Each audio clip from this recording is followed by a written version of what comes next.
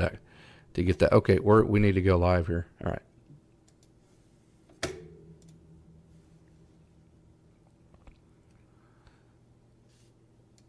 Welcome to Dodgers Dawgs. Casey Porter, joined as I am each and every Monday and Wednesday and Friday. Actually, Sunday night is with Coach Holt usually. But, hey, got Austin Brubaker on the line with us tonight. Lots to talk about. Giolito is off the board. Going to be an exciting show tonight. Mainly, though, what this is going to be is this is going to be a mailbag episode. We've done a lot of prospect talk this week. We've done a lot of hot stove talk as of late. So, Austin, how are you tonight? What's on your mind?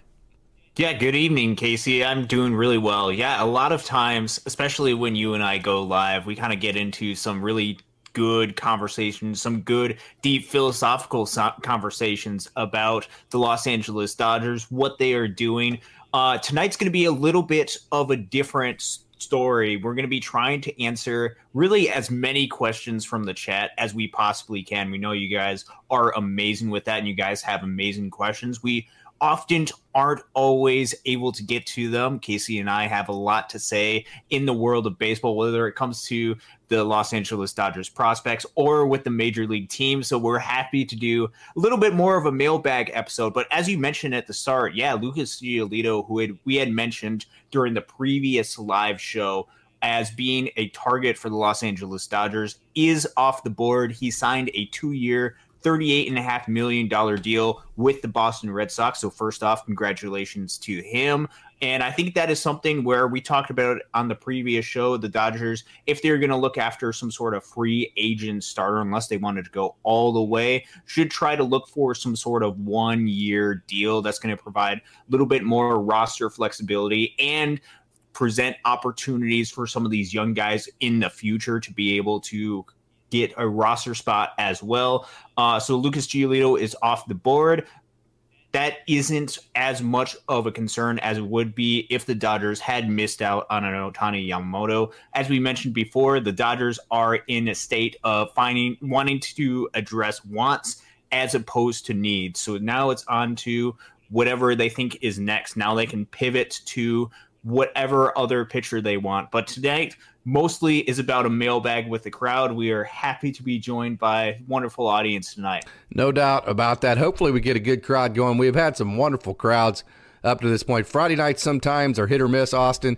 You never quite know exactly what you're going to get on a Friday because people have things to do, right? So we'll see how the crowd goes. We have a good lobby already. But yes, Giolito's off the board. And here's what a lot of people I hear say is why not just give all of those innings to the young guys? And I think it's pretty obvious that would be option number one for Austin and I. Emmett Sheehan, Kyle Hurt, Gavin Stone, Nick Frasso, Landon Knack, who, by the way, I'm just telling you, Landon Knack's going to turn heads this year. That would be option number one for us. Here is my drawback from that. Okay, the Dodgers, they didn't go get Shohei Ohtani, Tyler Glasnow, Yoshinobu Yamamoto, Margot, for that matter, to send out a whole bunch of rookies to experiment with, right? Does that make sense to you, Austin? Mm-hmm. So my drawback is if that's their plan, they keep all of these guys. They keep Nick Frasso. They keep Landon Knack. They keep Kyle Hurt. They keep River Ryan. They keep Gavin Stone. They keep Michael Grove. They keep all these guys with plans of making them the 4th and 5th starter, right? And then, by a couple of times, one of them goes out and they struggle. Then the next thing you know, the Dodgers are like, you know what? We didn't get Shohei Ohtani and Tyler Glasnow and Yoshinobu Yamamoto to watch a rookie struggle. This isn't a team that we want to experiment with. Let's go get a veteran guy, quad A veteran guy that we at least know what the floor would be. Does that make sense? We maybe the ceiling isn't as high as a Nick Frasso, but at this point we know what the floor of this veteran's going to be. So then if they go get a guy like that and they've kept all of their young guys, now these young guys are stuck in AAA at the very best having a role that is bouncing in and out. That's my biggest concern if the Dodgers don't go and get a 5th starter versus if they went and got a 5th starter or a back-end type of innings eater guy. If they went and did that, then those guys are going to get traded, and it's guaranteed they're going to have their path to the major leagues. So that is very centric towards the player first. I understand that. I can't get past that. That's just who I am. Until these guys make the major leagues, I root for them first. I can't help it. Now, once they make the major leagues, like Ryan Pepiot, he's going to make his bag with Tampa Bay, right? He's going to do a good job over there. If the Dodgers ever have to face Ryan Pepiot in the World Series, I want the Dodgers to kick his ass. He has his major league career. He's already been a major leaguer. He's making his bag. He's had his shot. But until they get their chance, while they're still a AAA guy, I root for the player first, and I can't help it. Am I wrong for that, Austin?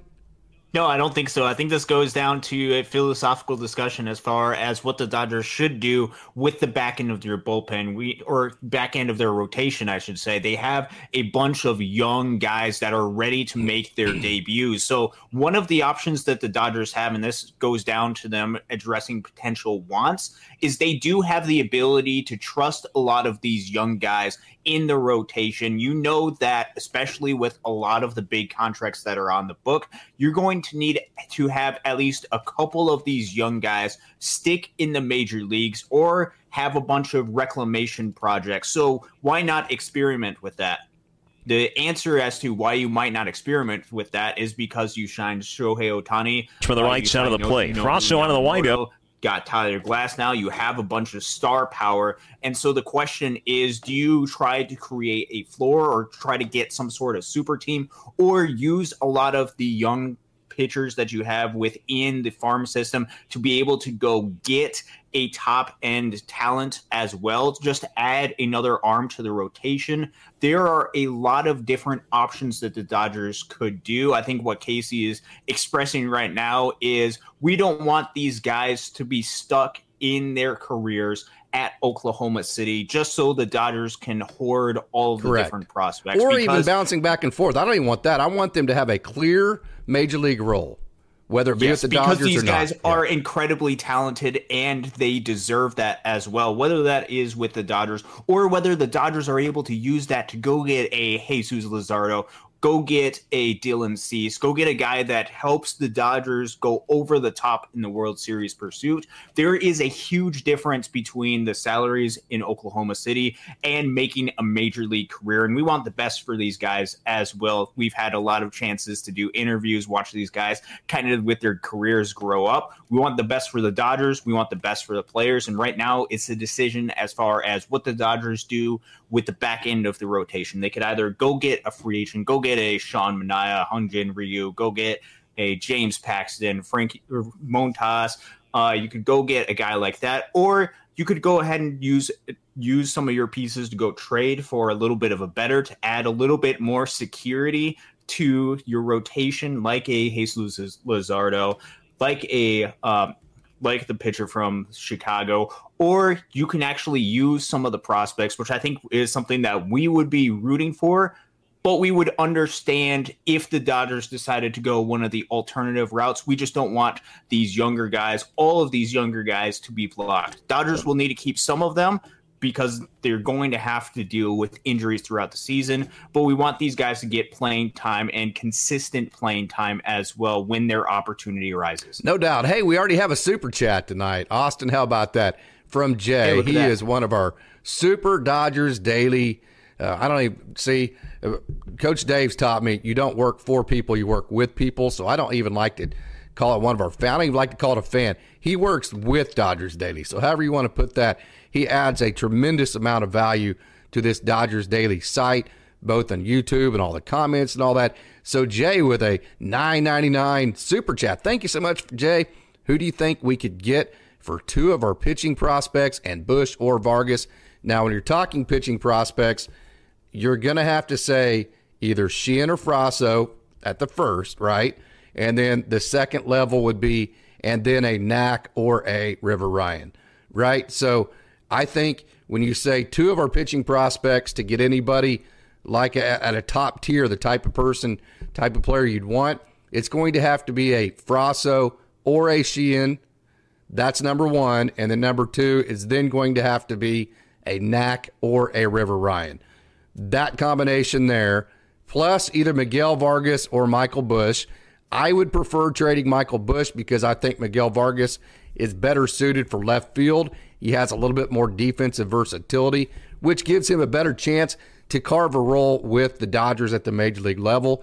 So let's say that you trade Michael Busch, Nick Frasso, River Ryan. Then I think if you went down the list and traded, say, one of your catchers, like a Diego Cartaya, I think now you're in the ballpark to get a really, really, really nice either closer, outfielder, or another starting pitcher. I think that's the package. Yeah, and I think you're absolutely right with that. I think it's going to take a haul of two of those pitching prospects, probably one of Busch or Vargas, just because there doesn't seem to be a role right now for both of them, if let alone one of them at the major league level for Los Angeles Dodgers. And probably you're going to have to throw in maybe a catching prospect like a Diego Cartaya. I think that could get you a really good either left fielder, one of those corner outfield spots that the Dodgers seem to be targeting, or you could potentially use that to go and fortify some of the rotation. I don't know how close that would be to getting you a Jesus Luzardo. I know that would get you within the discussion, something that Miami would be very, very serious as far as inquiring about, or whether you're talking about another starting pitcher as well. I think with those combination, just those three, that might not be enough to get you to the level of player that you want, although it very well certainly could. Which three? Those would be three really good, really talented players. I think with that could potentially get you maybe like a Dylan Cease. Which three are you talking about? I'm just talking about two pitching prospects and then Vargas or Busch. Yeah. I think you're going to have to sweeten the pot on that to get who you want. Yeah, and that's just adding in another guy. Again, we're not in the room. We're kind of just guessing with this, which is kind of what this trade discussion type deal is. A lot of discussion or a lot of speculation as far as what there is out there. I think that could get you really close to what you're needing, either a starting pitcher or some sort of left fielder, or you could do try to get two guys, try to pair or find a team that has an outfielder as well. I don't think that's going to get you anywhere close to getting a Dylan Cease, Luis Robert type package, but I think you could get another decent outfielder if you wanted to go that route as opposed to the free agent route and you wanted to get an elite starting pitcher. Yep. Okay. So you're looking at Diego Cartaya. This is actually a video that I took of Diego Cartaya live. When I took this, kind of a cool story, Austin, guess who I was sitting next to? Who's that? His mother and father. And they were as nervous as every other set of parents that you would ever see at a T-ball game, a 10-under game. And when he hit this home run, they erupted. It was simply fantastic. Got to talk to her for about an hour, and she doesn't speak. You can see him look up into the stands. That's because he's looking at his parents, and I'm just right next to him. It was a really, really cool experience. And hey, he had been struggling, point blank. Mm-hmm. He struggled last year, and they felt that struggle just like every other parent does. And when he hit that, you could just feel like the world come off of their shoulders. It was a great experience. Yeah, no, that's a great story. And that's some of the benefit of being able to go to a lot of these games. You get to interact not just with them, but also with their families, with some of their friends, with the people that are closest to them as well. And it's just a great environment to be able to do that. And it's also a good thing to be able to support these guys, even when they are struggling as well, because your support, even if it's just a little, even though you might not feel like you might be making a difference, can make a difference on a lot of these guys as well. Diego Cartaya still has a ton of talent. He's still that player that performed really well in 2022 still is in there. It's going to be really cool to see if he is able to unlock that again in 2024. And by the way, he had the best defensive year of his entire career as far as the way he grew calling pitches, the way that he started framing, the way that he threw the ball down. This is Dalton rushing that you're seeing right here. And the reason why I showed you these guys is these are the guys you're going to have to give up if you want to go get a Josh Hader. Well, not necessarily a Josh Hader, but a Jesus Luzardo, or I think Corbin Burns is probably off the table, but an outfielder like Randy Arozarena or an Anthony Santander. So is Josh Hader, do you think, is he a realistic target for the Dodgers? We have a question there from Sermon King. Yeah, that's a really good question. So he's a free agent right now. He is the biggest free agent reliever on the board, and there's a big reason for that because he has been a big time reliever, one of the hardest and best throwing left-hander relievers in the game. I think that with the Dodgers where they're at, I think they can be picky as far as how they want to approach this. With Josh Hader, he is getting up there in age a little bit, so you have a little bit concern as far as how he will be able to progress in his career. Relievers don't typically have as long of a shelf life, especially relievers that throw quite as hard as he does.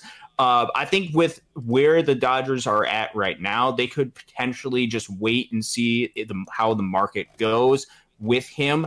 And then be advantageous or be strategically sound. I don't think you need to sign Josh Hader to the contract that he wants, which seems to be more than Edwin Diaz's 5 years, $102 million. I don't think that's smart for an aging reliever. There's even a philosophy that you don't really want to go after and sign relievers to big money deals because of how volatile they are. So I think with the Dodgers right now, they can be strategic on how they want to operate with this. With what he's asking for, I wouldn't give him that. But if it gets closer to end of January or early February, where you can just work out some sort of better deal for the Dodgers, I think that is when you strike. Otherwise, I feel a lot more comfortable with the Dodgers' ability to be able to develop guys. They do have guys that are coming back from injury from the bullpen. Blake Trinan, so JP Fireeisen.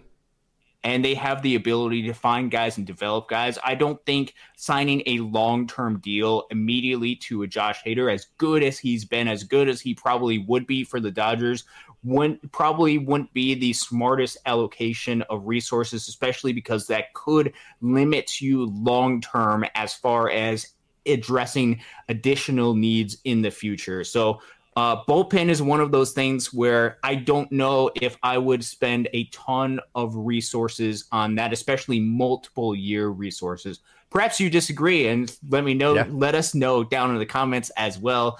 That's just kind of my initial thoughts with that. So another part of that too is, as time goes on, it's being kind of metrically proven that the biggest three outs of a game, Austin, aren't always the last three outs.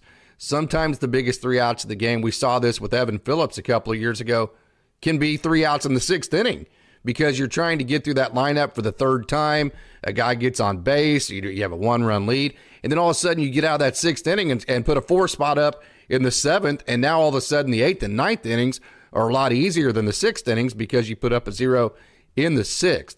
Okay, so when you look at Daniel Hudson, first of all, he's on a minor league contract. If he can come back from his knee injuries, we know how good he is. Okay, but then you have JP Fireeisen coming back. They kept him around for a reason, and that's because they believe in this guy.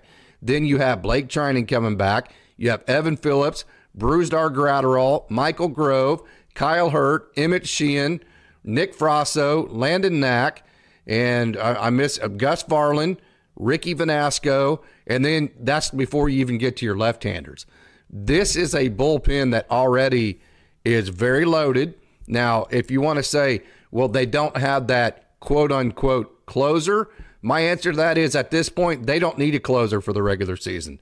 This team, if they play as good as they are possibly, as good as they are capable of playing, are going to win 90 to 95 games with whoever at closer, with their eyes closed, basically. So you don't need a closer for the regular season per se. Where you might need a closer is in a postseason playoff scenario. We'll see.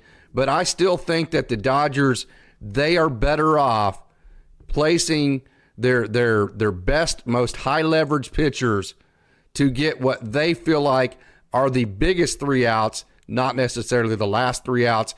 So from that perspective, it does not make sense for me to go out and get a Josh Hader, especially considering you don't even know how he's going to fit in the clubhouse. You don't know how he's going to handle all the pressure he has. You have no idea what Josh Hader actually is going to give you because there is so much pressure. And the thing about being a relief guy, and you see this with these minor league guys, if you just give up, say, a four spot in one outing, it takes you like 2 months to get your stats back to looking to looking even just kind of representable. Ryan Sublette was that guy. Ryan Sublette put up 1,000,000 zeros for Tulsa, then gave up like a 7 spot in one inning. All of a sudden, he has an ERA of 5. And then you're trying to dig out of that for like 2 months. If that happens to you on a new team and a team with Shohei Ohtani on it, and you just signed an overpay for a contract, I promise you start pressing and things don't go for there. So there's the floor to that. The ceiling to that is it helps you win how many more games in the regular season? 3 or 4, maybe, right? I mean, the ceiling would be upside for getting very important outs in the postseason, especially against left-handed hitters. That would be the upside of what you would be trying to get. But I don't think you have to address the relief position. As you stated, in the regular season, how many wins is that can get you? Probably not a whole lot in the difference of wins during the regular season, which means that you don't have to address this during the offseason. You could see what Kyle Hurt is able to bring, which we saw during last season, talk about having one of, if not the highest strikeout percentage in all of minor league baseball. We believe that this guy, whether he's put in the starter or a relief position, can be electric and could be a guy that the Dodgers turn to in the bullpen. Perhaps you want to see if he can be good, and if he's good, he's not going to be making $20 million per year. He's going to be making the league minimum for a couple of years before he hits arbitration.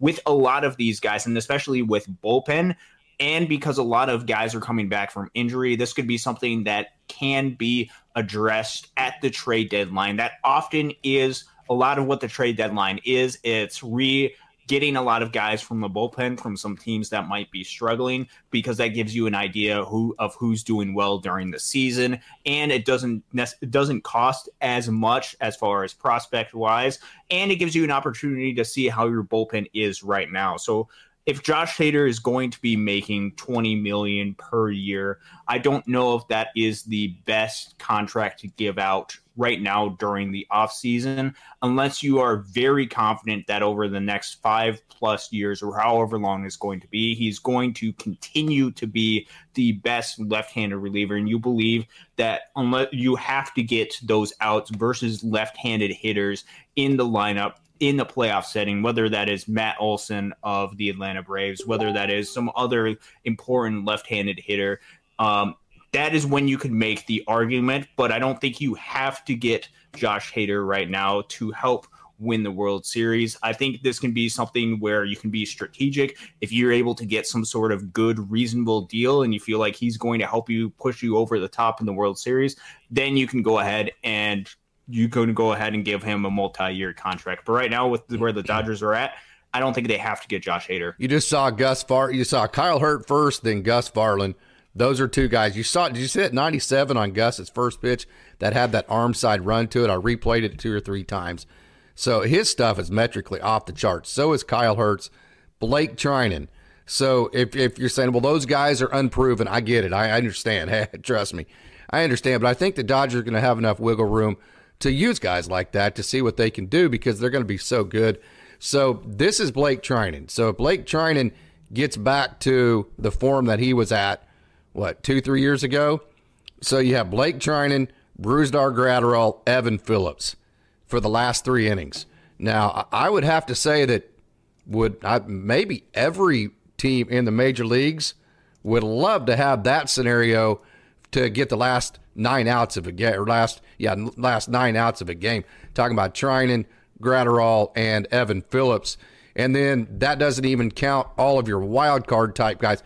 Let's say that you say Michael Grove, Kyle Hurt, Gus Varland, J.P. Fireeisen, Nick Frasso, Landon Knack, all these guys, maybe even an Emmett Sheehan. All these guys are, let's say they're wild cards because you don't know exactly what you're going to get from them because they are young. I totally agree with that. You still have Blake Trinan, who is probably going to be pretty good. You have the possibility of Daniel Hudson. Yency Almonte is, we said volatile for relievers. It's that up and down train. He had a down year last year. He's due for a good year. Yency Almonte, there's nothing to say that he won't return to his 2022 form and be lights out again, right? There's nothing to say that Alex Vesia won't be lights out again like he was in 2022. That's the up-down train and the volatility of relievers. I'm not saying they will, but odds actually would be in favor of Almonte and Vesia having good years this year. There's a reason why the Dodgers have continued to invest in Vesia. They let Victor Gonzalez go. And don't forget, Caleb Ferguson was still trying to come off of injury and get back in a groove. He's a guy that's really hard on himself. So having that full year under his belt, he threw in a lot of high leverage situations, and you could tell mentally he was uncomfortable in certain different scenarios. I think that goes out the window this year because he has that full year under his belt. So there's nothing to say that Caleb Ferguson won't be a lot more comfortable this year. And we already know his stuff is incredible. And then Caleb Ferguson could be lights out too. I think there's a lot of scenarios to play out before you go out and you sign a big contract for your bullpen. So I would totally agree with you on that. So anything else you want to add to that, Austin? Hey, great question, Sermon King. And again, this is a mailbag edition. Yeah. We want to make this centered towards all of your questions.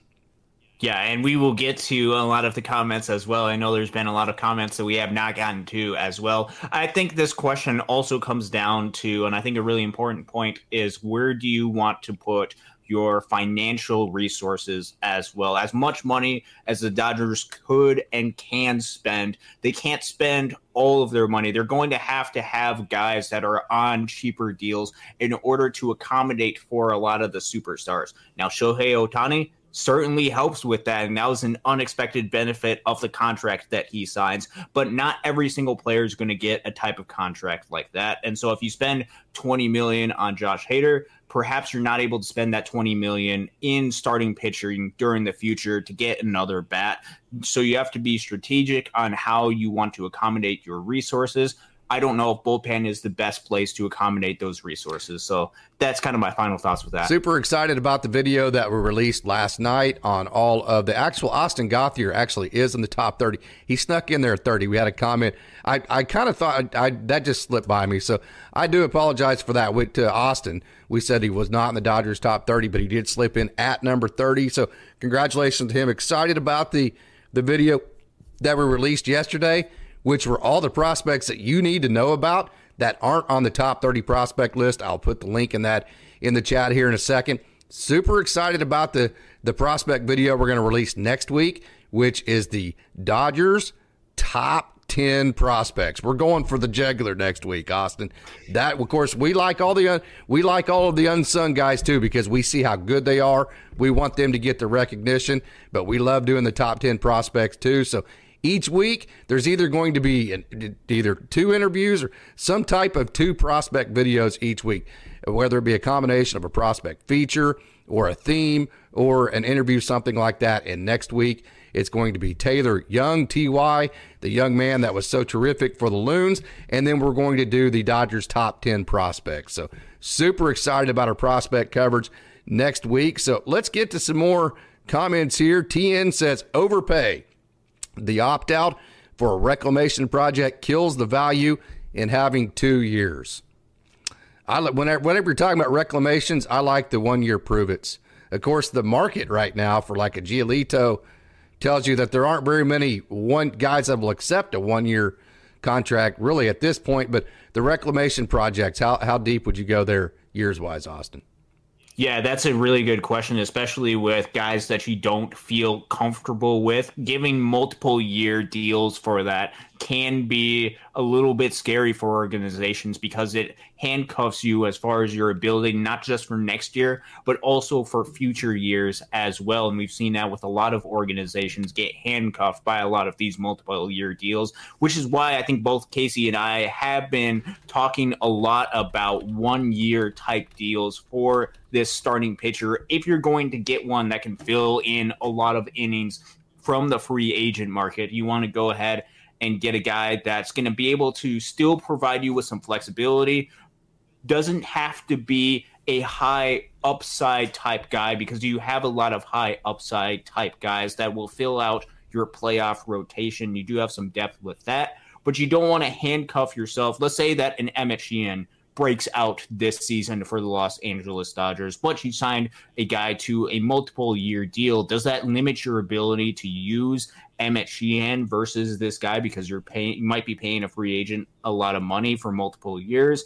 that could be a question that you have. Now, if you want to go over the top and say, let's go out and get another big-time starting pitcher like a Jordan Montgomery or a Shoto Imanaga, that's a different argument, because then you're expecting him to be a foundational piece in the rotation for years to come. And then you can use some of the prospects to go ahead and get some other areas of need, like an outfielder, like some bullpen help. So I guess the overpay question, it has to determine as far as, are you looking for a pitcher who can kind of be like a reclamation project, in which case I wouldn't overpay for that, especially in years. Maybe you give them a little bit more money for the 1 year deal. I think that for a reclamation project, I prefer 1 year. Or if you're looking for a guy who can be there for many years, like a Jordan Montgomery or like a Shota Imanaga, or if you want to go to the trade route to go get a Luzardo, go get a Dylan Cease, a guy like that, go get even a Corbin Burns would be in a category where there I could see a realistic argument as far as overpaying. So that's kind of the debate. For a reclamation, I wouldn't overpay, because I think you just need innings from that reclamation type project for this upcoming season to get you through the season, if you don't want to trust your young guys, or if you want to overpay to get another quality starter just to add more depth to this rotation. I think that's when you do that. It's kind of funny. This is Emmett Sheehan, and I was about 5 feet away from him, and Emmett knows who I am, and I'm like, dude, this is going to be kind of uncomfortable. I'm sorry, bro. I mean, but you got to understand, Dodgers fans are – see, you looked right there. You can tell. And it's like Dodgers fans are going to see this video, okay? They love seeing these guys close up, so just give me a kick. Oh, man, no problem. I think I probably was more uncomfortable. I felt like kind of a stalker, you know. I think I was probably more uncomfortable than he was, but – yeah, but so my point is, you know, with the reclamation guy, why not just throw Emmett Sheehan out there? Why not just throw Nick Frasso out there, Landon Knack, and throw it in the oven and see if it bakes, and go from that perspective. The issue there is, will the Dodgers, will they stick loyal to that? Will they stay loyal to that? They stayed loyal to James Outman. They stayed loyal to Miguel Vargas. You know, they stayed loyal to Bobby Miller. They stayed loyal to Bob. Of course, Ryan Pepio didn't give him a chance to not stay loyal to him. So we'll see. If you were to tell me the Dodgers are going to let Emmett Sheehan work through his problems come hell or high water, they're going to make him the fifth starter for this team, whether he's good or terrible, he's going to get a certain amount of starts to prove himself no matter what, I would say, hell yes. Let's freaking go, right? Yeah. If you could promise me that, no doubt about it. But that's not necessarily always been the Dodgers' track record.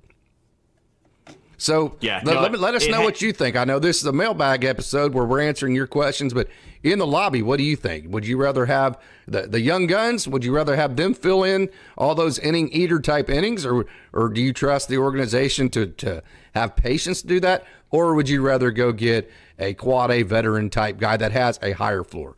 Which one would you rather have? Let's get back into some more questions. TN, those are some wonderful questions. Benji, good evening.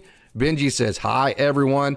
And he asked, is Shota Imanaga a possibility as a back-end starter? I have my thoughts. I'll let you have first shots at it, Austin. Yeah, I think with that, obviously Shota Imanaga is he's the other pitcher from Japan, free agent, left-handed pitcher out there. Probably going to get like a 5-year, maybe $80 to $100 million ish. At least that seems to be what some of the estimates are. With Shota Imanaga, he doesn't have the upside of a Yoshinobu Yamamoto, but he still is a very good quality pitcher out there. I think he has, I honestly don't know too much about him to say whether the Dodgers should certainly go after him or not. I know Mike has a lot more opinion as far as whether going after Shota Imanaga.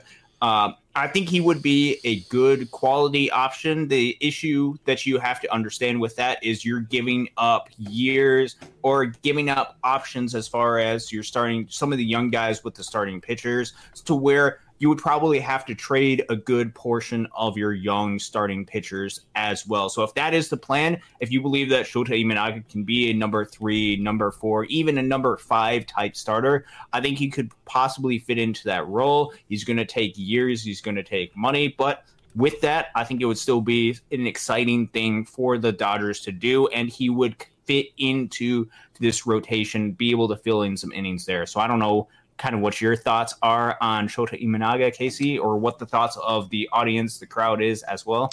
I would say that is probably not an option, and the reason is you're getting Shohei Ohtani back next year, right? You're getting Dustin May back at some time this year. You're going to want to have the ability to re-sign Walker Buehler next year if he has a good year. You're getting Tony Gonsolin back, and then Clayton Kershaw, there's a good chance the Dodgers could sign him to a 2-year contract just to relieve some of the pressure. Does that make sense? That is definitely a possibility. So to go get a Shota Imanaga, all right, you're going to have to sign him to 5 years. It's going to be somewhere around $20 million a year. Instead of doing that, I think they would go get somebody like a Hyun-Jin Ryu and go to a shorter term and just kind of make it more of a stopgap inning eater type of guy. And a reason why I say that is I think that would allow them the flexibility. They are going to have flexibility this time next year because they're going to have an overflow of starting pitcher options, of awesome starting pitchers. Think about what it could be like next year, Austin. Shohei Ohtani, Walker Buehler, Clayton Kershaw, Tyler Glasnow, Yoshinobu Yamamoto, Bobby Miller, Emmett Sheehan, Nick Frasso, Landon Knack. River Ryan's going to have to be on the 40-man roster this time next year, right? Okay, that's 10 starter. Kyle Hurt, that's 11 starters that could all be top-end type pitchers at the major league level. So if you go add another Shota Imanaga, unless you think he is like a number 1 or a number 2, to add him to a 5-year contract, which removes all of that roster flexibility, I don't see that as being a real smart move for the Dodgers. But, hey, if they did it, I guess I would trust them. Am I making any sense there? Yeah, no, that makes a lot of sense. And I think this also goes to another question, especially with a lot of speculations and rumors about Roki Sasaki potentially being available next year. He is one of the elite, really young pitchers from Japan who would be instantly become a number 1, number 2 type starter. Do the Dodgers, are they thinking forward and potentially about targeting him? Let's say that they are serious about going after Sasaki and Imanaga. Let's say that you're trying to get all of these guys from Japan. Next season, that would leave you with a rotation. Let's say that you don't even go after and re-sign a Buehler. You don't go after and re-sign a Kershaw. That would leave you with Glasnow, Ohtani, Yamamoto. That would leave you with Imanaga. That would get you Sasaki. And then Bobby Miller would be in the mix. You're crowding your rotation a little bit. Bobby Miller would be sick. That would be absolutely sick to be able to have that. So maybe that is what the Dodgers could be thinking, in which case there's not going to be any room for a lot of these young guys. You would have to trade them in order to get some type of return, either that is young positional players. That would be an absolute sick rotation. It would also be really crowded, and that wouldn't leave the opportunity for a lot of these young guys to prove themselves. So that limits your options, especially if you want to go after Sasaki next season. Or you can just say, no, we want to do that. We want to have a 6-man rotation with all of those guys in it. Let's just go for it. I think that's the option that the Dodgers could potentially play. I just don't know if they are wanting to have that roster flexibility, wanting Emmett Sheehan to be able to prove himself at the major league level, or they're thinking about having Walker Buehler resign, which I don't know if they are planning to resign Walker Buehler with how crowded the rotation could possibly be next season. I think Shota Imanaga is an option. It would be intriguing to see if the Dodgers decide to do that, especially with now you have Shohei Ohtani and Yoshinobu Yamamoto. Perhaps this becomes a factory for developing or getting talent from Japan over here. I think that Japan has a ton of talent in baseball. Yes. That could be something that the Dodgers could do. It would just crowd out a lot of different things. So I think you have to be strategic as far as how you want to plan forward and understand that, especially for a lot of these young guys, it's just going to crowd the room a little bit with starting pitching options. I'll say this. If the Dodgers think Shota Imanaga is better than Emmett Sheehan, Nick Frasso, Landon Knack, River Ryan, and Kyle Hurt, if they think that he is better than those guys, then they'll go get him. It's that simple. And he will be a Dodger, okay? If they don't think that he's better than those guys, then they won't go get him. So it's literally going to come down to that. What I can tell you, I haven't seen a whole lot of Shota Imanaga. Very, very, very good pitcher. Left-handed, exactly. Dodgers don't have a lefty. I have expressed, though, I don't necessarily want to get a left-hander just to say you have a left-hander. I want the best pitchers, the best arms that you can get, and then let it fall from there. See, just kind of let the chips fall where they may at that point. So I haven't seen a whole lot of Shota Imanaga, but I do know that Emmett Sheehan rides that 98, 99 mile-an-hour fastball at the top end, not sitting 98, 99. We saw Gus Varland ride. Hey, Emmett Sheehan's is just like that. Landon Knack, I'm telling you, man, he's in the best shape of his life. Watch out. Nick Frasso has hit 100 miles an hour many different occasions with about 7-foot extension, okay? And so he has a ridiculous fastball, good off speed. River Ryan, I can tell you, he's a rock star. He hit 99 miles an hour with his fastball. So Shota Imanaga will have to be really, really, really talented to be better than those guys. But if the Dodgers think that he is better than those guys, then he will be in this rotation. It is literally that simple.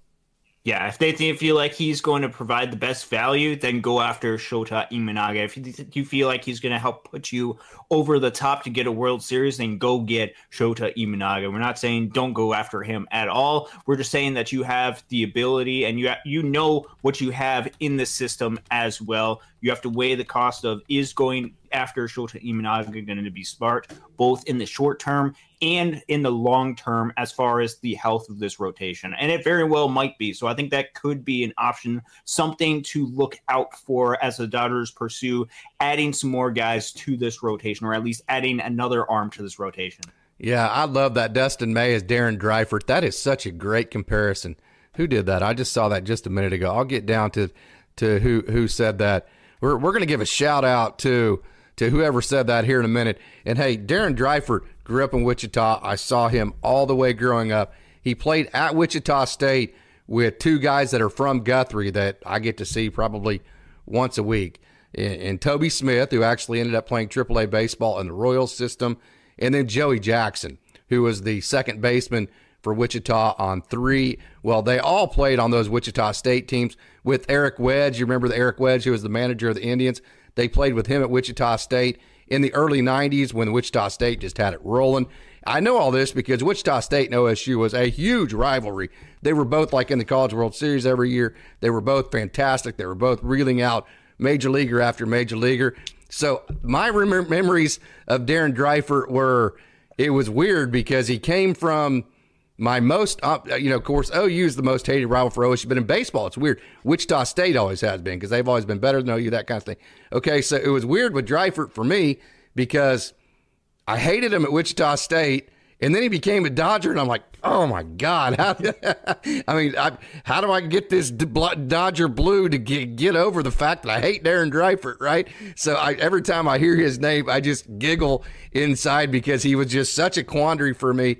And that guy, Darren Dreifert, by the way, and I won't get off on a tangent here, but we do have an hour and a half, right? So might as well tell a story.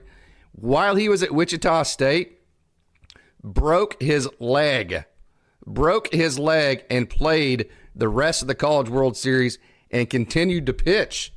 That dude was one of the toughest human beings that I have ever seen. Darren Dreifert was awesome. So yes, from a baseball perspective, there is a lot, tall and angular, that kind of thing, kind of funky motions.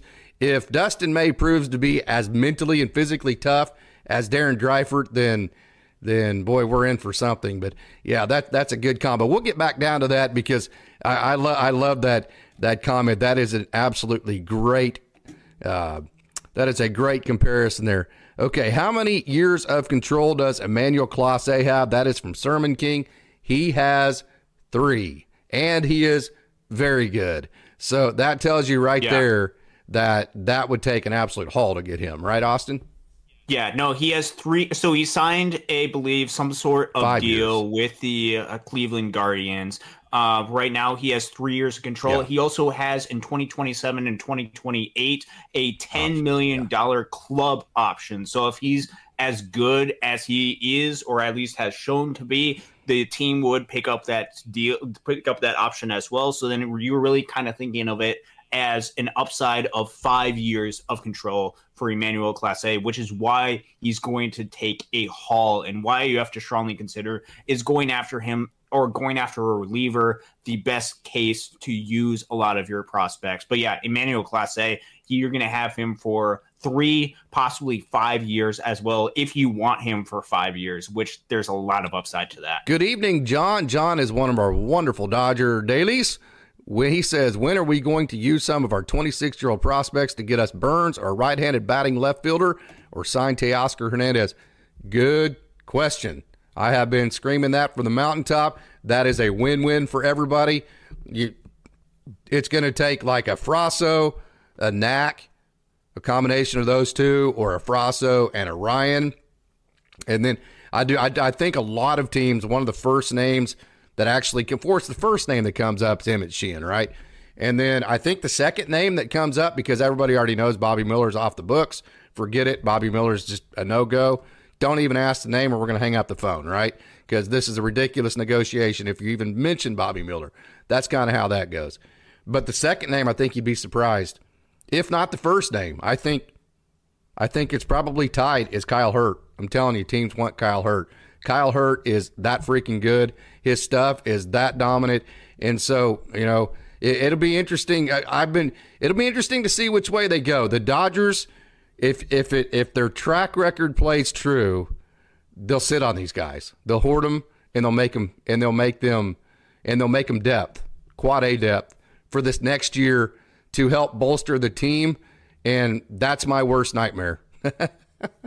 Yeah, and that's something that we're trying to avoid, because I think the Dodgers would be better either playing these guys and getting them ready. I think that would be healthy for them in the near and long term because of how talented these guys, or they can use them to go after a trade piece, as mentioned, to get either a right-handed corner outfielder, which they need, or to go after and get a starting pitcher that would be really good, like a Corbin Burns. I think he would help put this rotation really over the top. Instead of going after perhaps a reclamation project, let's go out and get another starter just in case there's some sort of injury. Or let's say we want to help with the process of getting Yoshinobu Yamamoto acclimated to the major league level. You could use your resources after that. And I think that is a realistic possibility. Right now, I think where the Dodgers are at, they got their main wishes. They got 2 number 1 type starting pitchers. They also got Shohei Ohtani. They got what they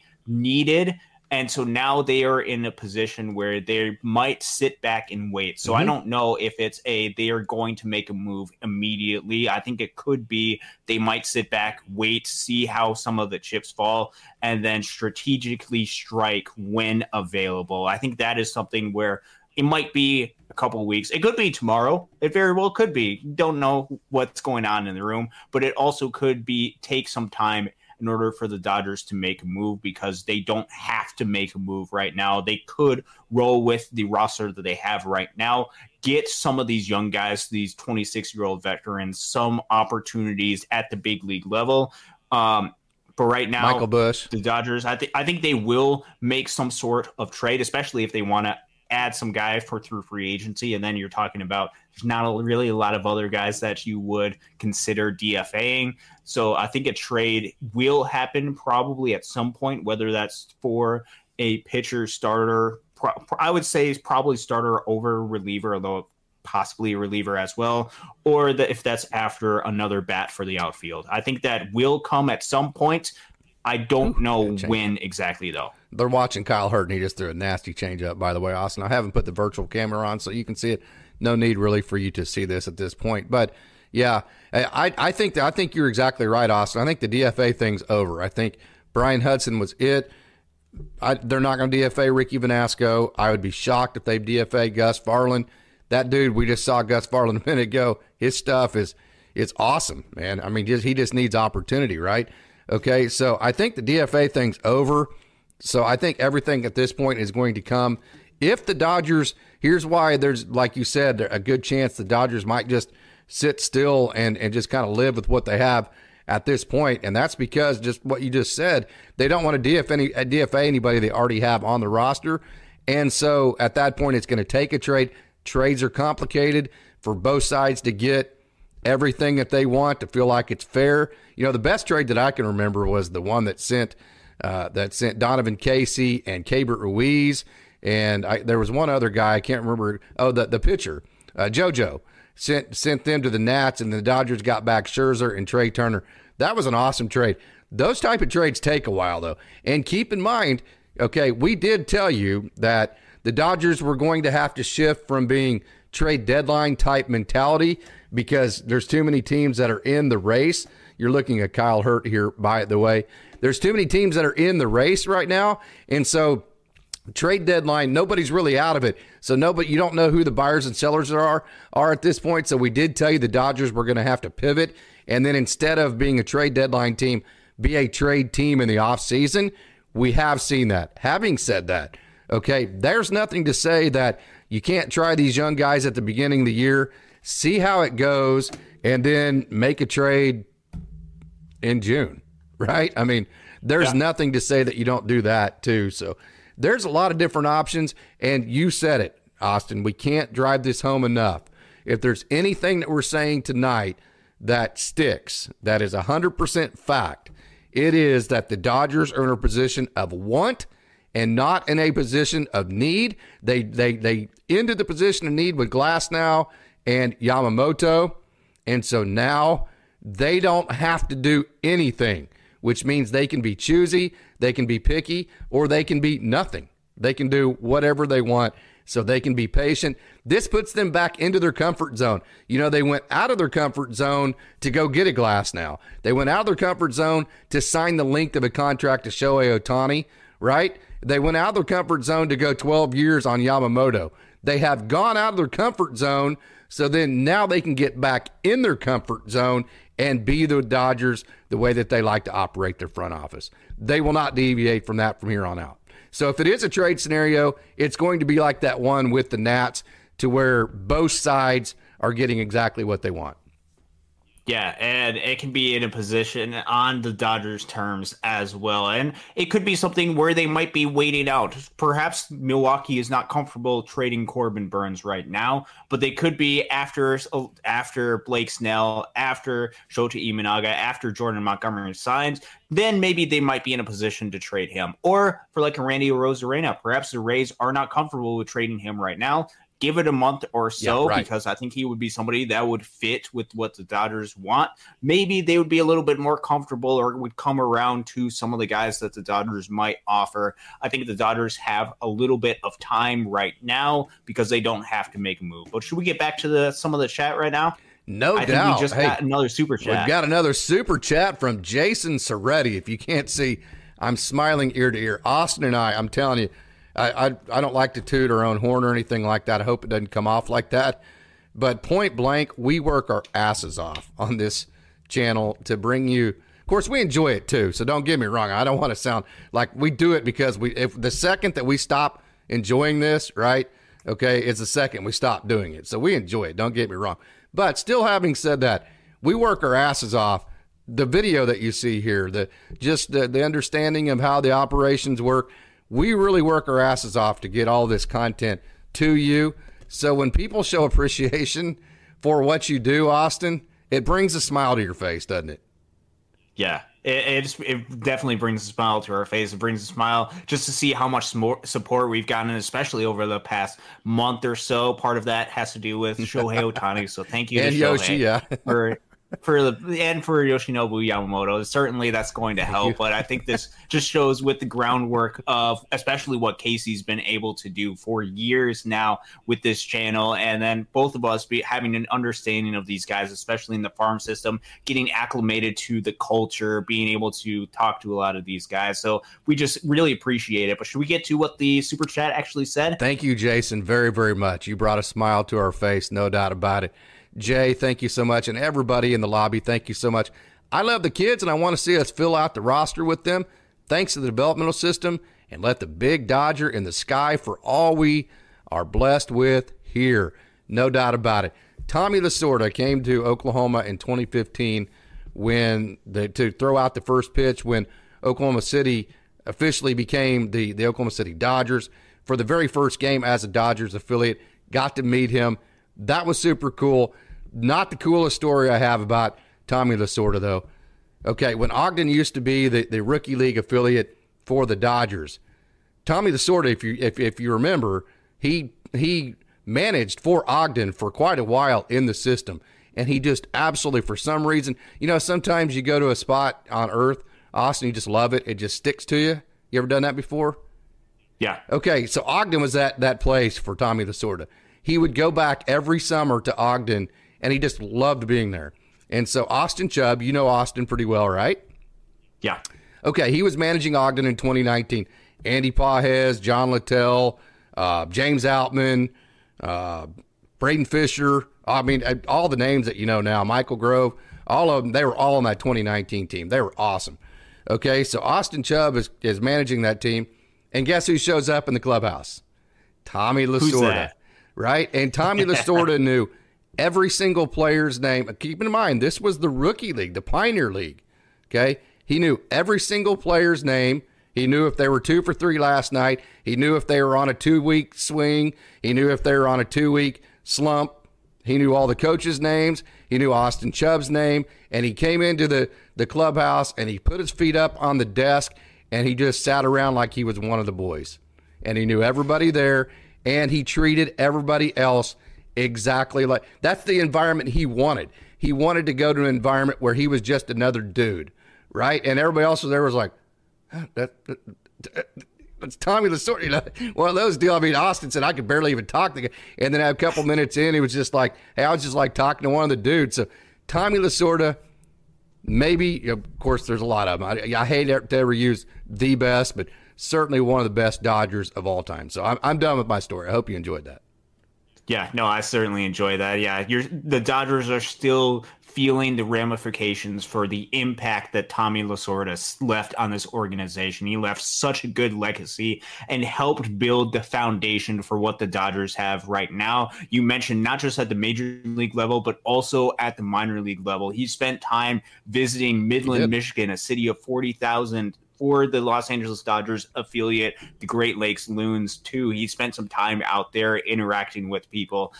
He left a legacy for the Dodgers and helped build this foundation where the Dodgers are able to make the moves right now, building the foundation of your organization, not just at the major league level, but throughout your system, whether that's through scouting, whether that's through player development, the farm system, whether that's through all sorts of different avenues, is really important. Tommy Lasorda paid attention to every one of those aspects. So we can't say how the Dodgers can't say enough of how much they appreciate what Tommy Lasorda was able to do. I could talk about Tommy Lasorda all day, and I don't think Dodgers fans would ever get tired of hearing that skit with the Philly Fanatic.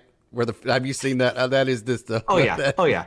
You never convinced me that Tommy Lasorda wasn't actually pissed. He was pissed. I'm sorry, he was. Oh yeah, and with Yuppie in Montreal getting the mascot ejected too. Oh yeah, no, there's a lot of classic things that, even though I never had the privilege to meet Tommy Lasorda or watch him manage the Los Angeles Dodgers, there's still impacts of his legacy and a lot of funny moments too that you can go ahead and watch on YouTube. I assure you too, and I know this for a fact, every single player, manager, trainer, you name it, in the Dodgers system, they play for his honor. They play for his honor, period, in a discussion. His name comes up every day in the dugout with every club. They play to his honor. That's how awesome Tommy Lasorda is. That's how much he means to the Dodger Blue. And he truly bled Dodger Blue. Hey, talk about a smile on our face. Mike, our residential catcher, coming through with a $50 super chat. Holy cow, I don't even know if I'm going to be able to get through this without my voice cracking, Austin. This is simply fantastic. And by the way, super exciting. Mike is on the JOB. All the guys, Austin Beck, and I can't even remember the young international infielder's name that we just signed. And then, Chris Matt. Nabil Chrismat. He is on the JOB.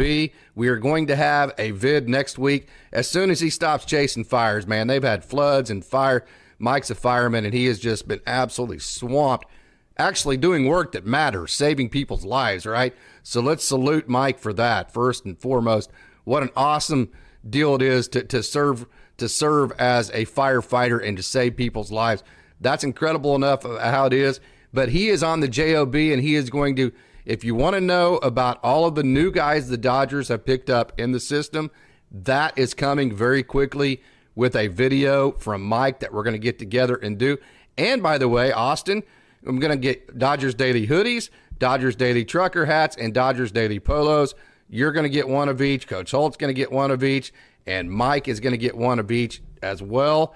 And if I still have enough money left over, I might get one for me too.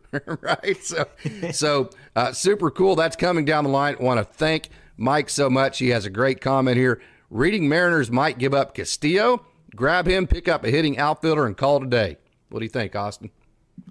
Yeah, I'd have to do a little bit more of research as far as that. As far as Luis Castillo, if that's the starting pitcher that they are at, Luis Castillo would be absolutely phenomenal, and he's one of those frontline starting pitchers. I don't really know what the Mariners' plans for this offseason has been. It seems like they've been getting rid of some guys. They got rid of Jared Kelenic in that trade with Atlanta. If they are planning to get rid of Luis Castillo, I think he's one of those guys the Dodgers should very seriously consider targeting or using a lot of the prospect capital that you have to get him. He's 31. Yeah. He has been an ace type starter. No trade clause for 24 and 2025. Yes. Yeah. So with Luis Castillo, I hadn't thought about that. So I haven't spent a lot of time doing a lot of research into that, but that could be an option. But no, Mike, thank you for everything that you've done with Dodgers Daily and will continue to do. You are a part of this family, and what you do as a fireman, we can't thank you enough for what you do, going out and making a real difference in the lives of other people. You are a family. You are a part of this Dodgers Daily community, a very important part. You do a lot of work. You've been on videos. You've done some actual write-ups and done some articles for us as well. Definitely go check them out. Very much appreciative of that. Yeah, and hopefully I'm going to talk him into going to however many Rancho Cucamonga games I can talk him into and getting some great video from those games as well. He got his camera, he got his microphone, he's ready to go. So whatever he is willing to go and get for Dodgers Daily, and I know he does some work for Tim Rogers at Dodgers 2080 too. Tim and I cross over quite a bit with our coverage, and I know Mike probably has spent a lot of time with Tim at Rancho games. Tim is such a wonderful human being and such a wonderful Dodger. And Tim he was the first one, Austin, to reach out to me whenever I started this about 3 years ago and say, "Hey, I love your coverage. Would you like doing some collaborative work?" So I have Tim Rogers to thank for a lot of people getting to recognize who I am, because through using his, him recommending my name and kind of using his platform from time to time, it has really helped catapult me and Dodgers Daily into a position where other people find out about it. So I'm forever indebted to Tim Rogers, wonderful young man. And so definitely go over to Dodgers 2080. I know Mike does a lot of work for him. They do just incredible work. I know Tim just came out with a nice video today about the Clase and Bieber deal. And Tim, he did a lot of that type of stuff for Dodgers Nation forever. So he's really sharp on those situations. So definitely go check out that video. Really great video. It's like 5 minutes too, so it doesn't take a whole lot of time of your life, and he gives a really great take on that. I won't give away any of the spoilers, but definitely check that out over at Dodgers 2080. I know that Mike is actually if I can find Mike here, right here. Okay. He is actually a moderator for Dodgers 2080. So, he's now a moderator for Dodgers Daily as well, to add to everything else he does. So thank you again, Mike. So let's get back to some more comments here. Okay, we've already talked about Josh Hader. We've already talked about the 26-year-old prospects. Okay, this is from Chan Liu. What about moving Shota Imanaga to the bullpen? Sign Robert Stevenson or Jordan Hicks. Both close games, but Dodgers need to win. Who will the setup man be? P.S. If Stevenson, Robert, Jordan Hicks can't close game. Yeah, I think those could be all options. I have not heard about Imanaga potentially being a bullpen piece. I think they could be strategic with how they do that. I just haven't seen enough into Imanaga to see if he's an option for the bullpen. Some of the other guys that you mentioned with Stevenson and with Jordan Hicks, I think going after a reliever in the free agent for like a 1 or 2 year deal, I think that is much more of a better option, because I think that provides you with a little bit more flexibility long term than a guy with a Josh Hader.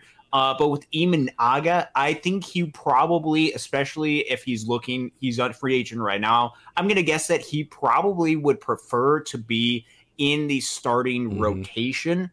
And so he has his choice of 30 different clubs, however many clubs actually want to sign him, to be able to sign some sort of deal. So my guess is that would probably come up with the Dodgers are like, yeah, we're probably going to use you in a bullpen type role. And I also don't know if the Dodgers would pay the cost to get a Shota Imanaga if he's going to pitch in the bullpen. Would they? Yeah, would they fork out that cost for a bullpen piece? Would be the question. Yeah, it certainly is an option, and you could utilize him in strategic ways like a piggyback type role. I think there are different options that you can have. I don't think he has to start the first couple of innings, but I think he's going to be a guy who can be a bulk type pitcher like a starter. So with Imanaga, I'm going to guess that probably wouldn't be an option just because Imanaga just would have the ability to ask clubs about his role and he would be able to decide. He probably would prioritize a starting pitcher. I think with the other two bullpen options, I think those are different possibilities. Jordan Hicks, flamethrower out of the bullpen, could be another guy. The bullpen is fairly crowded, as we had mentioned in the show right now, so I don't know if that is the greatest need. But if you're able to get a good deal out of that, certainly more bullpen help wouldn't hurt at all. Imanaga as a starter, Clase as a reliever. Which one has more value? I would say starting pitchers typically have more value. They provide more length, and so I would lean towards starting pitcher. Mikey, good evening. He says, well, blank. Casey, I guess I understand the human element. I, too, was super fond of Hank Conger years ago just because he is from my community. Yep. When you're around these guys, you get super attached to them. And, again, until they make the major leagues, you're rooting for them like hell, man, because the difference between being a career minor leaguer versus being a career major leaguer is life-changing. So you're definitely become a big fan of that. Hey, the Domino, good evening. Rays made former Tigers prospect Isaac Paredes and Willie Adames into basically household names. Pepio and DeLuca will be just fine. Asbo Glass now, I don't know about Margot, though. Yeah, that was the big question mark for all Dodgers fans in that trade. And Johnny DeLuca, we've gone over him. He is very, very good. At least he has been at the minor league level, and he held his own very well at the major league level for the time he was here. Hey, we got the super chat working. That is correct. The Domino just got that last week. It took forever. I don't know why. YouTube, they kept giving me the same error, and there's no human being to talk to with YouTube. So you keep sending the same message. They keep sending the same message back because it's like you're talking to a robot. But eventually, somehow it got through. So super excited about that. Dan Inspiration, thank you so much for joining. Giolito is off the board. Yep. So I want Luzardo. We can give Cartaya and Landon Knack for Luzardo. Would that work? I don't think that would be enough. Yeah, I don't think that's going to be enough. Jesus Luzardo, because he has 3 years of control and because the past couple of seasons have been really good and because there's not a ton of left-handed starting pitcher, especially really good left-handed starting pitcher out there, and with Luzardo, you wouldn't be giving a long-term deal like you would be giving a Jordan Montgomery or a Blake Snell. Jesus Luzardo is incredibly valuable. Giving up Diego Cartaya, who is coming off a little bit of a down year, teams might be concerned about that, and a Landon Knack, who is very talented. I don't think that is enough to get Jesus Luzardo. I think you need to add a couple of other pieces, maybe 2 other pieces in there. And I think with where Miami is right now, they would be looking to try to accommodate, fill those innings back up, and probably add some sort of bat. It seems like they're always in need of some sort of bat. Maybe you could throw in a Bush or Vargas, a major league level bat, and another starting pitcher. I think that could get the conversation rolling with Jesus Luzardo. Yep. Young Yi says cease, and this is going to sound weird because you would think that, hey, let's get the best player we can, always at every point. But at this point, again, I think that's almost overkill. And the reason why it's overkill is because you don't necessarily need that type of guy. You already have your top end guys.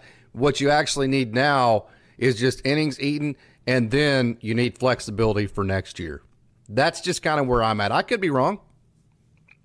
Yeah, I don't think superpower hurts, but you don't have to go down that route. I think if you get Dylan Cease, you get a Corbin Burns right now just to add to that mix, especially with some debate as far as how well these guys are going to stay healthy with Walker Buehler. How is he going to come back with Tyler Glass? Now, is he going to be able to stay the length of the innings? There is question marks right now. So there's a very good argument to say go after another top end of the rotation type starter because you might need him. Are there any 1 year guys you could? Yeah, Corbin Burns would be that guy, wouldn't he? Cease? Corbin Burns would be the 1 year guy. Cease would be, 2 years, I believe? Yeah, that'd be all right. I think he's got 2 years. And so there would be a little bit of flexibility in there as well. That they very well still could go after a starting pitcher in the trade market because they need one. And if you're going to go get a starting pitcher, might as well get a good one. There's a very good argument for that. Probably won't be able to use that. So you'd be looking at maybe like a Tommy Pham for the outfield or somebody like that on a shorter term deal. And as far as adding to your lineup. So there's question marks right now as far as what they're going to do. I wouldn't rule out the possibility, though, of getting a starting pitcher through trade right now. The advantage of getting it through trade is that you can find the guy that has the contract that you like the most, right? So, I mean, I think at this particular point, that's going to be every bit as valuable to the Dodgers as who the guy actually is on the field because they've already gotten Yamamoto, Glass now, and they're getting Walker Buehler back, and they have Bobby Miller.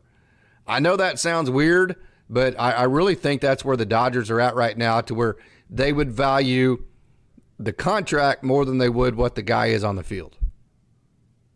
I think that makes sense. I think that makes sense, especially with looking for the future. If you want to go after Sasaki, you have to leave a role for him as well, with Shohei Ohtani being a starting pitcher next year. It also, you have to think multiple years with these deals as well. Dodgers have done a great job, especially with that Shohei Ohtani. That's such a blessing to be able to do that because that provides you with flexibility. You have to both think about the short term, which is the most important because you want to win a World Series. You have to win a World Series with the contracts that you're giving out, with the superstar team that you have right now. You also have to think about next year's team as well in order what's going to give you the flexibility to, especially during this early years when you're in the prime of Mookie Betts, Freddie Freeman, Shohei Ohtani, Yoshinobu Yamamoto, what's going to be best for those teams and give you the best opportunity to win one World Series and multiple World Series during this stretch. TN says Arozarena, Frasso, Knack, Bush, Cartaya for Arozarena. Send it. I would do it. I'd do it in a second. I would do it in a second. No doubt about it. Yeah, the question for that is Tampa Bay willing to trade Randy Arozarena right now? Man. And are they in a position to – because right now they're not in a position to where they have to trade him at all. Or they might not even consider a trade with Randy Arozarena. Can you turn down Nick Frasso, Landon Knack, Michael Bush, Diego Cartaya? I do think they're going to have to add one of the lower-end minor league big prospects like a Randon Cone to that. I think they would have, or a Wilman Diaz or a Yainer Fernandez or one of the top 30 rated prospects that are at your lower level minor league teams right now. I think you'd have to add a guy to that trade package. But if you're Tampa Bay, man, how do you turn down Nick Frasso, Landon Knack, Michael Bush, Diego Cartaya, and Randon Cone? There's no one person. I mean, they win that trade as far as value. I think. Yeah, no, they definitely would win that trade if that value package presents itself. The question is, do they have roles in their own roster, and do they believe that those guys are going to give themselves the best ability to win? You added Frasso and Pepio from the Dodgers to your rotation. That's a pretty good haul. Oh, that's a very good haul. I think we also have to remember that Tampa Bay is really good at developing players as well. So they certainly have guys that they are really excited about as well. I think Nick Frasso would be amazing in that mix, and he would find a way to pitch for the Tampa Bay Rays. I don't think there's any sort of doubt in that. that comes to the question as far as what the Tampa Bay Rays think. They know that Randy Arozarena is going to be a difference maker. They're going to trade him probably at some point, whether that is this season, next season, the year after that, because it's going to be impossible for Tampa Bay to be able to keep him. At least history seems to indicate that. Question is, are they willing to trade Randy Arozarena right now, or is it going to take a ridiculous overpay like that? Or are they going to try to go after a Josue De Paula type guy from the Los Angeles Dodgers or Dalton Rushing? Because they might be worried about their 40-man roster situation as well. They might have a lot of guys on their 40-man roster to where Dodgers might have to give up guys off of their 40-man roster with a ton of talent. There's a lot of questions, and you also have to think about this, not just from the Dodgers perspective, but also from the Rays perspective in trades, because it has to be, at least in the time being, a win-win for both sides. That's also why the Dodgers, I think it would make more sense to trade Cartaya than Rushing, because he's on your 40-man, and that gives you that flexibility of removing one person, again, from the 40-man. So if you traded away Frasso, Knack, Cartaya, Bush, and let's see, Frasso, Knack, Bush, Cartaya. That's 4 guys off your 40-man roster. That's adding a whole lot of flexibility. Plus, keep in mind, TN, you're going to add even more flexibility in spring training when you start putting guys on the 60-day. So you would talk about adding a whole ton of flexibility from that perspective. Yeah, I will just make one point right now. Tampa Bay, I haven't done a deep dive into Tampa Bay's roster. Their 40-man roster is full right now at 40. So that might be a sticking point for Tampa Bay. It'd be great for the Dodgers to free up some space with that. For Tampa Bay, is that the best position for them? You have to address that. I haven't done a deep dive to see if there's guys on there that they might not be interested in. I don't know. So they if would that's want the Rushing. Case, They would want all guys that aren't on the 40, man. Yeah, they would probably prefer like a Rushing and River Ryan, guys who aren't on the 40 man, and that would just sweeten the deal for them. Yeah, Rushing, I'll tell you, man, that'd make Cartaya too. Don't get me wrong, but to get in a Arozarena or somebody like that, it's going to take a haul to where everybody in the Dodgers organization is going to be like, oh, I can't believe we're giving up this. Let me go throw up, please. Right? It's going to take that type of package to send back. So that's why it's unlikely, but it's fun to talk about, right? Okay, so let's keep going. Yang Yi, 1 middle of the rotation, 2 lockdown closer. Yeah, that is definitely a kind of a theme around. I did a poll on Twitter the other day, and Dodgers fans wanted the Clase Bieber more than they wanted the Reynolds, Brian Reynolds, and then who's the pitcher for Bednar? Bednar. Yeah. So they actually wanted the Clase and Bieber package over the Bednar and Reynolds package. So I thought that was kind of interesting. So that's where at least the ones that follow Dodgers Daily, that's where they come down on that. Okay, John Cozy says that better off trading Bush and keeping Vargas. Bush is blocked, and Vargas can play more. Yeah, I made that point earlier. That's why I think you trade Bush instead of Vargas, because Vargas can play both the infield and the outfield. He's a better outfielder than Michael Bush. It's not even close. Nobody has tooted Michael Bush's horn more than I have, Austin, right? Okay, and I'm telling you right now, Miguel Vargas is a way better outfielder than Michael Bush. I think if you ask Michael Bush, he would probably say, well, hell yeah, Miguel's a way better outfielder than I am, right? That is 100% correct, John. That's why you would trade Michael Bush instead of Vargas for that very reason. Bush deserves to go somewhere he can play. 100%. Don't waste our prospects on a reliever.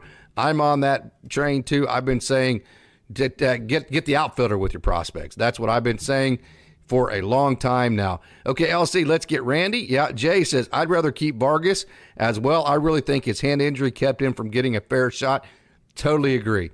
And then it gets into your head. Then all of a sudden you're going around the ball. Next thing you know, man, you're shot, right? Vargas, Jay says, will be a star. TN says, Hader is the surest bet when it comes to a reliever. No doubt about that. Jay says, May would be a great closer.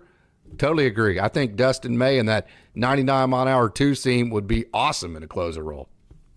Yeah, and I think that could be a role that he transitions to, especially if a lot of these younger guys start to fill in the rotation spots, or you go after and get a Shota Imanaga or however they want to fill out their rotation. If it seems to be crowded out for a Dustin May, and perhaps Dustin May is better suited in a relief role in some of the shorter outings just to keep with some of his health. You want to make sure that he's healthy, because when he's on the mound, there's very few pitchers who are better than him. You want to make sure that he's in a position where he's best suited to be on the field. So I think putting him in a relief position, putting him towards the back end of the bullpen would be absolutely nasty. Yep, no doubt. Good evening, Deuce. Thanks for joining. Deuce says, dodged a bullet with that Giolito contract. No doubt.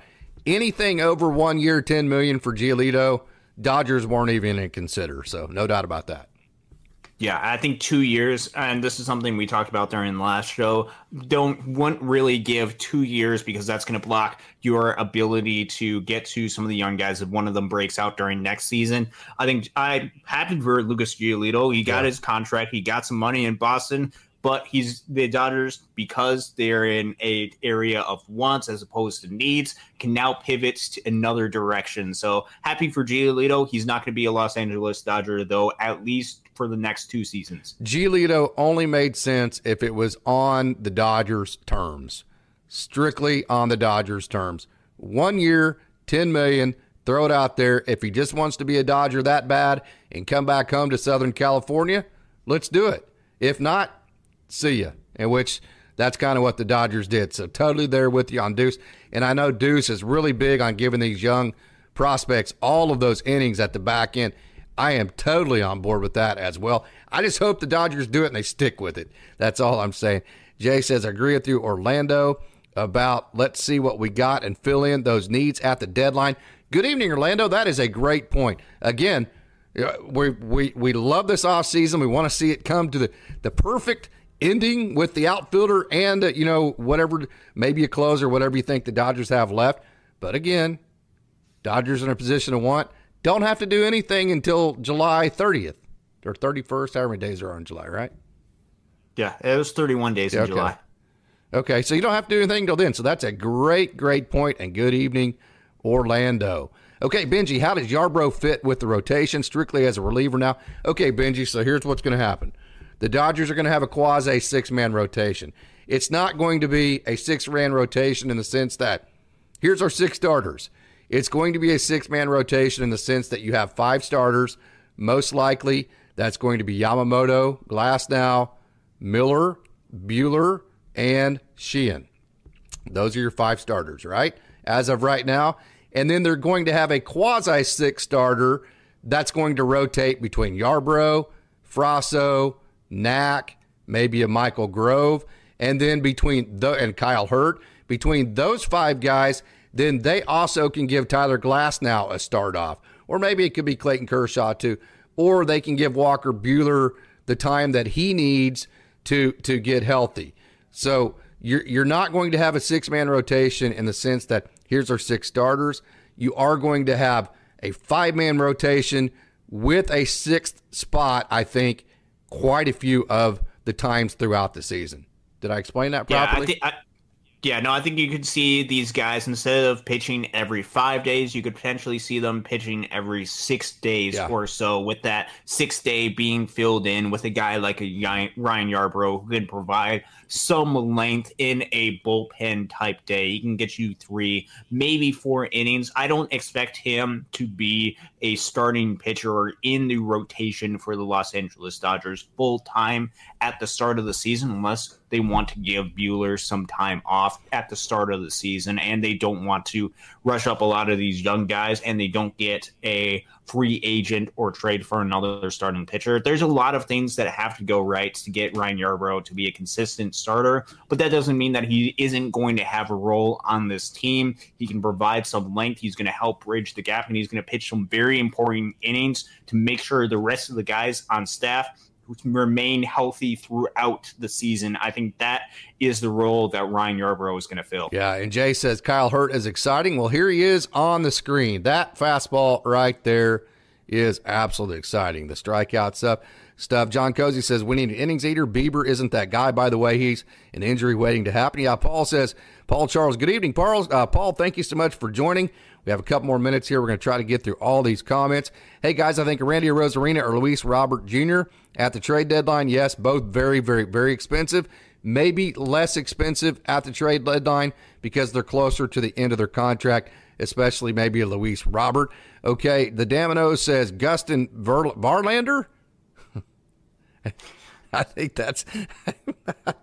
Yeah. Okay. Mike says, we do not need a closer. Dodgers need to get a corner outfielder who can hit. Totally agree with that. I am totally on. Mike and I are totally incongruent on that. No doubt about it. Paul says, love to have Luzardo, but I know the haul of picks would be a lot. Yeah, no, it would be a big haul to get Luzardo. No doubt about that. Benji agrees that we need a corner outfielder, not a closer. Jay says, we currently have 3 left-handed pitchers on the 40-man. Yes, and they're all, well, 2 of them are strictly relief, and then Yarbrough can be either way. So, well, yeah, but then you have Alec Gamboa and John Rooney, who I think would be probably, I think Alec Gamboa will get added to the 40-man in spring training whenever you put Dustin May and Tony Gonsolin on the 60-day. Unless you fill that with some kind of free agent that you need to put on there, or a Clayton Kershaw and somebody else. But I think Alec Gamboa, who is a lefty, I think he's the first guy, the next guy to get put on that 40-man.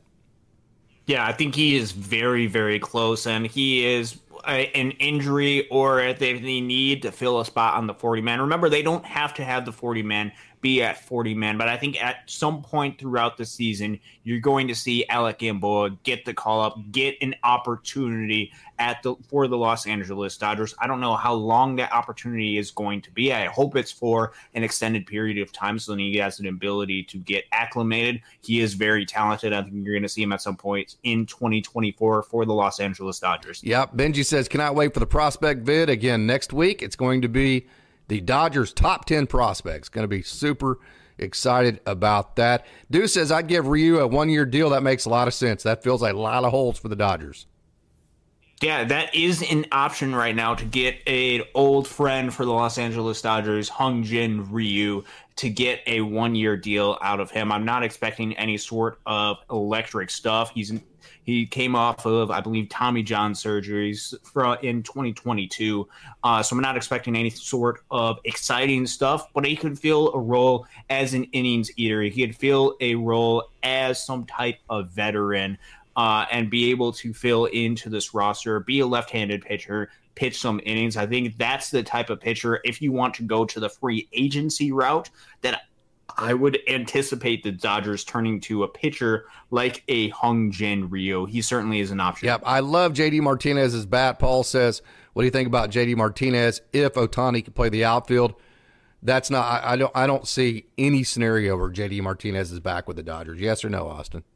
Yeah, I don't see any scenario. And I think you also want to make sure that Shohei Ohtani and his arm is healthy too. So I don't know if playing the outfield would be the smartest thing, because you want to make sure that his arm will be healthy for 2025 right, for him to be able to pitch too. And with JD Martinez, I mean, I guess you could try to see if he can stick out there in the outfield, but there's also no alternative. And I see JD Martinez as a strictly designated hitter. Shohei Ohtani fills the role really nice. I think JD Martinez is going to get a good deal signing elsewhere than the Los Angeles Dodgers. I do not anticipate him, for as good as he was in 2023 for the Dodgers and as good as a hitter as he has been, I don't anticipate him returning in the future for the Dodgers. I think he had the one-year deal really good. Now that they have Shohei, there's just not any room for him. Great idea, Paul. I would love to keep JD Martinez a stick too, but I would hate to risk putting Ohtani out there and blowing that arm out with as much as he's going to mean to this Dodgers team. That would be a big risk, but hey, if you did pick up JD Martinez, it would be on that premise that you would probably move Ohtani out there when he's ready, but that would be a big risk. That's what Matty Man 5 Dodge is saying.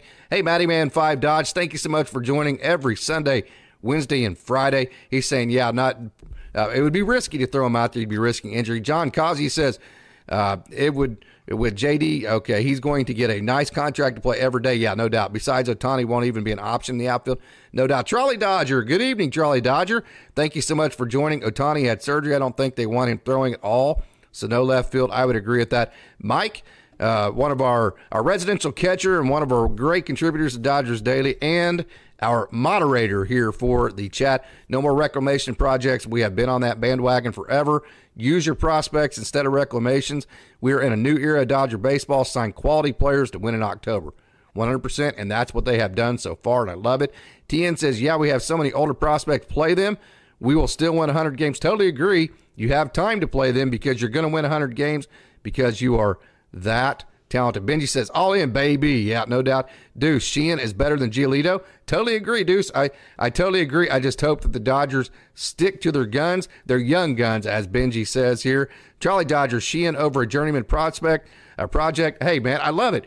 Dodgers fans, I love it. Dodgers fans are starting to lean towards the Emmett Sheehans over the Lance Lynn's. I love it. This time last year, I'm not sure Dodgers fans thought that. I love it. Yeah, and I think that has to go to how awesome was it to see James Outman and Bobby Miller become key contributors for the Los Angeles and Dodgers. Ryan Pepio. This time last year, there was concern about, especially with James Outman, about him getting his opportunity. That only came when they got sustained playing time at the big league level. Now they are incredibly valuable pieces for the Los Angeles Dodgers. We believe that can happen with a lot of these guys in the farm system, which is why we try to push for the Dodgers to be able to trust that, to be able to trust with the farm system that they spend so much time working on developing, coaching.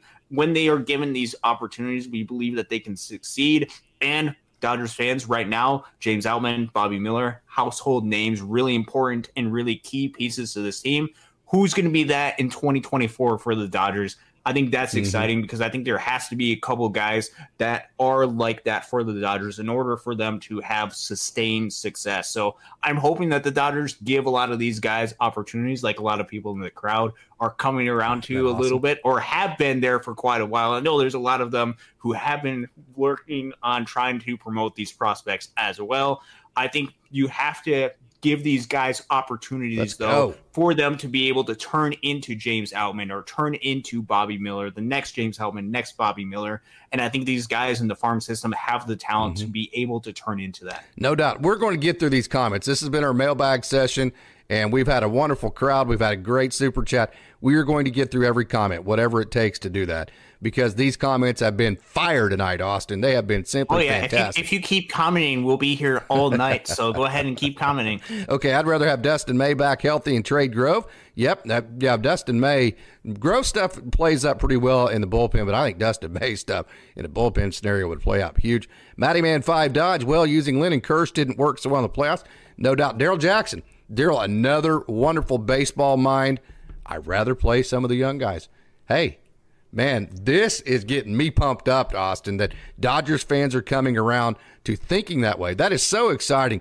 Aaron Vaughn, thank you so much for joining. Aaron, hi, Casey. Hi, Austin. This is funny. I was just literally listening to your latest episode on Spotify. Now I'm here. LOL. How about that? Thank you so much for joining, Aaron.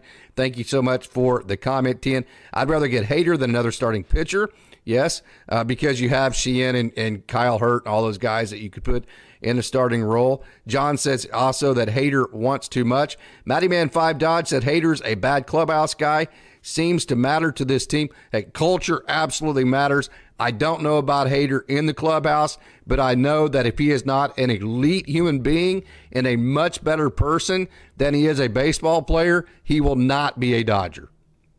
Yeah, I think you're absolutely right with that. And I think there is some serious concern with that, which kind of seems to indicate that the Dodgers might not go that direction, or it's going to have to be on the Dodgers' terms if they go ahead and go to that direction. So I think there is some concern there because the Dodgers really do prioritize culture for the big league club and throughout the minor league system as well. All right, Charlie Dodger. Charlie Dodger was the one that compared Dustin May to Darren Dreifort. Great comparison, Charlie Dodger. That's awesome. Rafael Freire, thank you so much for joining, Rafael. Every Sunday, Wednesday, and Friday. Don't forget to hit that like button. Leave a comment on the regular part of this video. Let's get a Rosarina for whoever they want from our prospects for a fair trade. It's going to take, like this would be the package. Frasso, River Ryan, Diego Cartaya, Rain Don Cone, and then Michael Busch. That's the package. If the Dodgers are willing to do that, I think that's where Tampa Bay starts considering trading Randy Rosarina. And actually, I think they get more value out of that than the Dodgers, but the Dodgers get a left fielder that can help them win multiple World Series. So from that perspective, it becomes a win-win. Yang Yi says, Bauer. I would say with that, I would say that the Rays probably would push for Josue de Paula. They wouldn't get honest. And that is where the question becomes. I think that's what their push is going to be. They're going to look for guys off of the 40, or at least some guys off of the 40-man, as well as Michael Busch and a 40-man roster at pitcher. So it's going to take a serious haul to get Randy Rosarina because the Rays are not in a position to where they have to trade them, and their 40-man roster is full right now. See, I actually agree with Deuce. This narrative the Dodgers need an innings eater is bogus. Sheehan, Frasso, Stone, Knack, and Ryan can eat plenty of innings. I totally agree with that. My only hesitation, again, is will the Dodgers, on a team with Shohei Ohtani that has this many expectations, if those guys start struggling just a touch, will they stick with that? Or will they revert to going and get a quad A veteran and throwing him out there and keeping these guys? Now all these guys are actually pitching in Oklahoma City because they had a couple of bad outings. I totally agree with what Deuce is saying. As long as the Dodgers committed them through the good and the bad, I think Deuce is 100% correct. To Motley, young guns, repeat of last year, audition all these emerging guys through the first half. If we lose a couple extra games, it's worth getting answers. What if we hit 50+% again on the auditions? It is worth it. Great point. You're not going to hit above 50% on your reclamations, right? For every Max Muncy, there's a Lance Lynn and a Noah Syndergaard, right? So if you hit 50% on your prospects, that is a win for the Dodgers, like they did last year. Miguel Vargas didn't work out, but James Outman, Ryan Pepio, and Bobby Miller did. Yeah, no, that is a really good point. And the benefit about the prospects as opposed to the reclamation project, if the reclamation project hits, they're gone next season because they're going to sign a really good deal. If the prospect hits, you have them for 5 or 6 more seasons. So getting to know if some of these guys, even if just a couple of these guys are able to stick at the big league level, would be something that would be very valuable for the Dodgers in the long term, as opposed to, in addition to the short term. There's a lot of upside with trusting a lot of these prospects. Okay, TN says they need to trade some of these guys. Jay says Roki Sasaki coming next year too. That's why I keep saying you need flexibility. You can't go, even if it's a guy that's a really good pitcher, you can't go get a guy with 5-year contract because you need the flexibility to bring back a Buehler and maybe you sign Kershaw to a 2-year contract and then Dustin May, Tony Gonsolin's back, and then you go get a Roki Sasaki. Then all these young prospects aren't rookies anymore, right? So you're going to need some flexibility next year. Totally agree with that. Mike says, I wouldn't get Shota. Mike would know. Mike is the prospects. He is absolutely the guy that knows all about these prospects. So if Mike says I wouldn't get Shota, listen to Mike. He knows. I would pick up a 1-year deal for another 3 or 4 starter. Dodgers should wait for Roki Sasaki next year. There you go. That's the guy that would know. There's Mike. Will Smith needs to learn Japanese. Yeah. Jason Soretti says, good evening, guys. Thank you so much for joining. We've already talked to Jason earlier with the super chat. Thank you so much for that. Mikey Kim says Roki Sasaki is 22 now. He won't be subjected to international free agency rules, and he would come in as a rookie with a rookie salary. Yes, Aaron Vaughn. Okay, Casey Austin, never seen this River Ryan pitch, but I'm getting hyped hearing all the stuff about him. Can you guys give me a realistic major league of who he reminds you of? How about a comparison for Kyle Hurt? He's your typical high-riding four-seam guy that can reach almost 100, the slider, the changeup, and the curveball that he can flip it every now and then. Really, he would compare closer to more of what you see with the young Dodgers guy. He's kind of a Dustin May, but in a smaller type body with that type of delivery and that type of high. Matter of fact, when we do the top prospects, he's going to be. I'll wait and we'll do probably a 5-minute segment on him next week with our prospect video we're going to drop. So that is a great question, and we will actually absolutely give you the perfect major league comparison for him in that video. So be looking out for that next week. Paul Churl said, I think the Dodgers will extend Will Smith. Yes. Deuce, I'm sure we could find a Japanese backup catcher that's better than Barnes. Yes, that has been a hot-button topic, and I can see both ways. I'd be okay if Japan was a minor league talent country, yes, for the Dodgers. So how healthy is Walker Buehler? I think I saw him in Oklahoma City with my own eyes. I think he's perfectly healthy. I think he could have pitched last year, but I think he didn't because this year is a contract year for him. Charlie Dodger Bush says, Bush plays or he needs to be traded. No doubt about that. Deuce, nothing more than a one-year deal for a free agent pitcher. 100% Mikey, since we already spent our yens on a Yama. I think the money could be saved until another season. That's a good point. Hep C, good evening. Hepatitis C you later. Wow, if the Dodgers are actually in on Shota, it would be unreal. Charlie Dodger, another starter for the purpose of saving innings for October. That would be the point, to manage the bullpen and map the starting rotation to maximize them for the playoffs. Only difference is that Dreifert could hit. Yeah, no doubt. There's no room for Vargas or Bush to play, says Victor Fuentes. Good evening, Victor. Jay says Yamamoto's agent said they're going to bring his conditioning guru, Yada Sensei, over to the U.S. Wow. Paul says Dodgers have a lot of great young players. No doubt about that. You got to trade some of them. Okay, so we're going to get down to the end here. We have another super chat right here. Jason Soretti, I love the kids. Fill out the roster. Yep, no, we've already done that one. Okay, there's Mike's super chat, and we're going to go down to the end here, and we are going to get out of here. Okay, Mr. Seabad, good evening. Okay, Mr. Seabad, breaking news, Lance Lynn just gave up another home run, yeah.